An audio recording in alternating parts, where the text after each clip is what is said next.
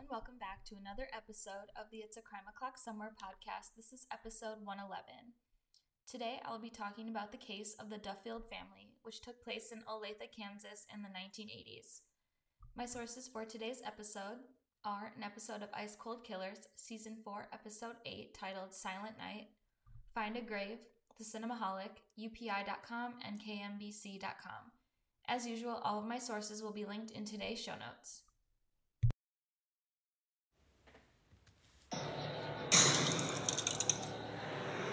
One winter's night, a fury-fueled assault.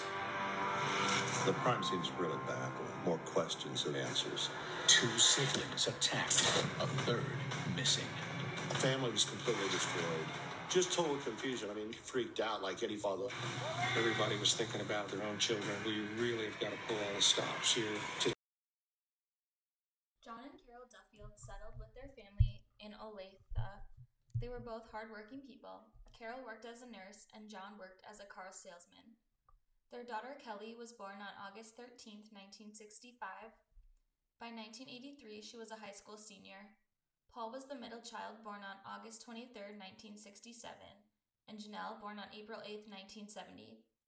Janelle was only 12 at the time. She liked to act and play softball, and they were a very tight-knit family.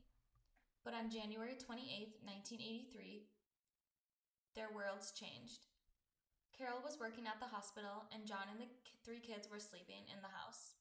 Around 5 a.m., John woke up to noises coming from downstairs. Paul had been sleeping on the couch. He had been beaten and was semi-conscious. John tried to call 911, but the phone was dead, so he ran next door to the neighbors. John came back to the house to check on Kelly and Janelle. Janelle had been badly beaten. She had injuries to her head and face. Kelly was nowhere to be found. Paul had severe wounds to his head but was still alive. Janelle had similar wounds but was deceased. Janelle's skull had been shattered. The murder weapon had been a heavy object. Paul was rushed to the hospital. Kelly was still not found inside the house, and there was no blood in her room. The police believed that Kelly could have been injured and was able to escape from the house. They also thought she could have either voluntarily went with the killer or been abducted. Carol was working when she heard an announcement at work about several people needing assistance at her address.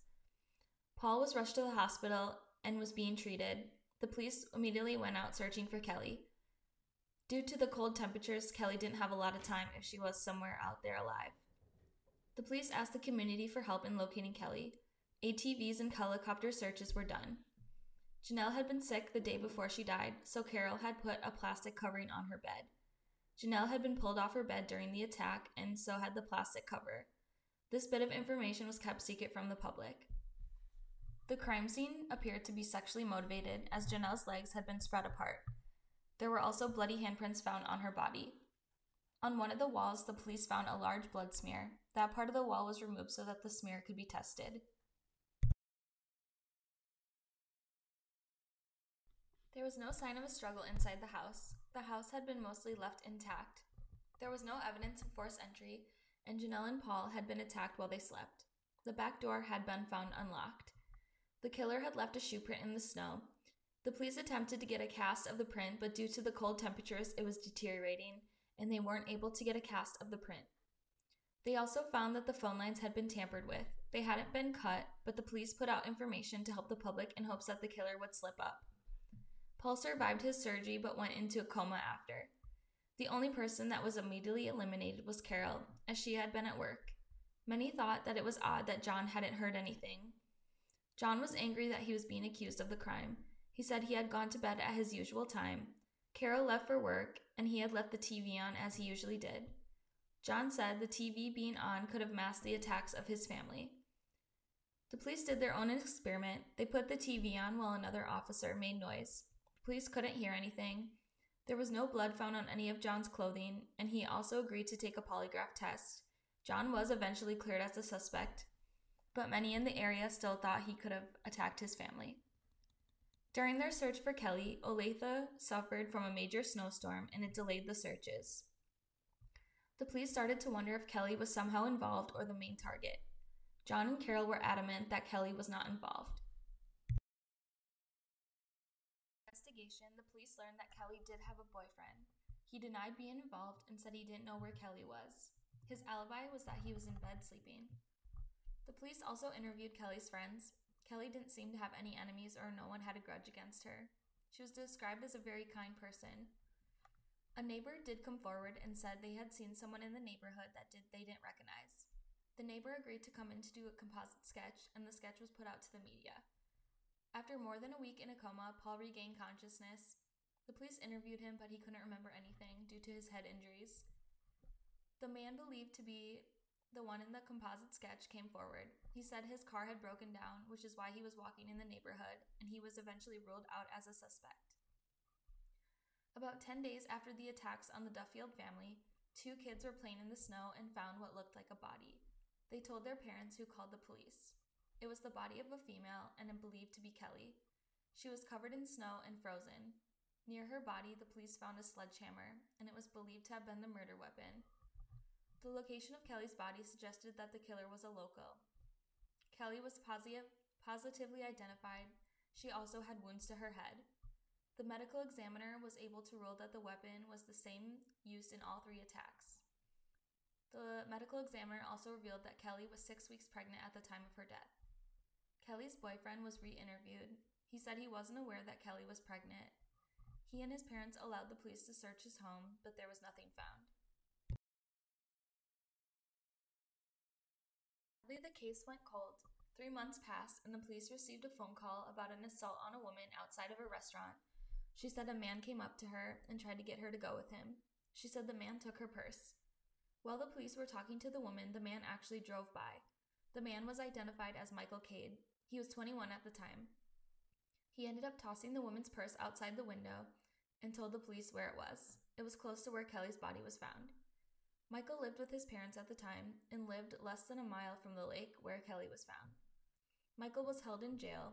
He didn't have any connection to the Duffield family. The police searched Michael's background and learned that he had a history of breaking into a local school.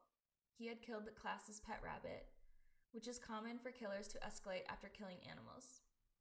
Michael also had a history of disabling phone lines at other residences. Michael was interviewed. The sledgehammer from the crime scene was placed on the desk. Michael appeared to be nervous and kept glancing at the hammer. Michael said on the night of the murders, he was driving around and ended up at the Duffield's home. Michael said he had a vision. He said his vision included that he disabled the phone wires. He said he had used a screwdriver to pull the wires loose. The police knew the wires hadn't been cut. Michael said his vision included walking through an unlocked back door. He saw a young man lying on the sofa, and Paul had been attacked on the couch. He then went into a little girl's room. He said there was a lot of blood and a rubber cover on the floor. The police hadn't mentioned that to the public. Michael then found Kelly in her room. He abducted and raped Kelly and said he would keep her alive. It's believed that he let her out of the car, came up behind her, and killed her because he couldn't let her live because she could ID him. Michael eventually admitted that he had killed Kelly and Janelle and that it wasn't just a vision. He was charged with first-degree murder, aggravated battery, aggravated assault, murder, and rape. He was also charged with aggravated robbery and burglary. Michael pled guilty and was sentenced to life in prison. He claimed he chose the house at random, but some people believed he may have seen Kelly in town or at her work and followed her. John and Carol have both since passed away. John died from cancer. Paul passed away on March 30th, 2022. Michael Cade still remains in prison. However, he has said many times that he wants to get out. I think Michael should never get out of prison. Even though it has been decades since the attack and murders of the Duffield family, I believe he would kill again. Michael had no connection to the Duffield family and just decided to enter their home and kill almost the whole family. He killed and ruined almost an entire family, ruined Paul's life, and left many to think that John had killed his family, so therefore he should rot away in prison. Book recommendation for this week is Her by Jane Jesmond. You think you've heard my story before. At 27, I'm too young to be a widow. I'm trying my best to start over, though. New city, new job, running my own little shop. I try to fade into the background where I can, but the police won't let me disappear completely. There are too many unanswered questions about the night my husband died. You think you know me. I even have a new lodger, Elizabeth. She's friendly, but definitely not a friend. Beautiful too, tall and slim with the sort of swishy blonde hair I've always coveted. She smiles at me when we pass on the stairs. It occurs to me that when I don't know the first thing about her. But you're so wrong. If I were to tell you what happened to us next, you wouldn't believe me. You might believe Elizabeth. She's the type who people trust until it's too late. I guess you'll have to find out for yourself. I definitely like the plot of this book. I also like the narrator, but it was hard to tell what was true and what wasn't. But I guess that's the point of the book. It was definitely a thriller, and that kept me guessing until the very end. I give this book an 8 out of 10. I hope you all enjoyed today's episode. I love to hear your opinions on it. Please subscribe to my blog, follow me on Instagram at It's Crime O'Clock Somewhere blogpod, Twitter at It's Crime O'Clock, email me at itscrimeoclocksomewhere@gmail.com, buy me a coffee, and please leave me a 5-star rating and review if you're enjoying this podcast. I'll be back next week with an all-new case and book recommendation. And remember, it's Crime O'Clock Somewhere.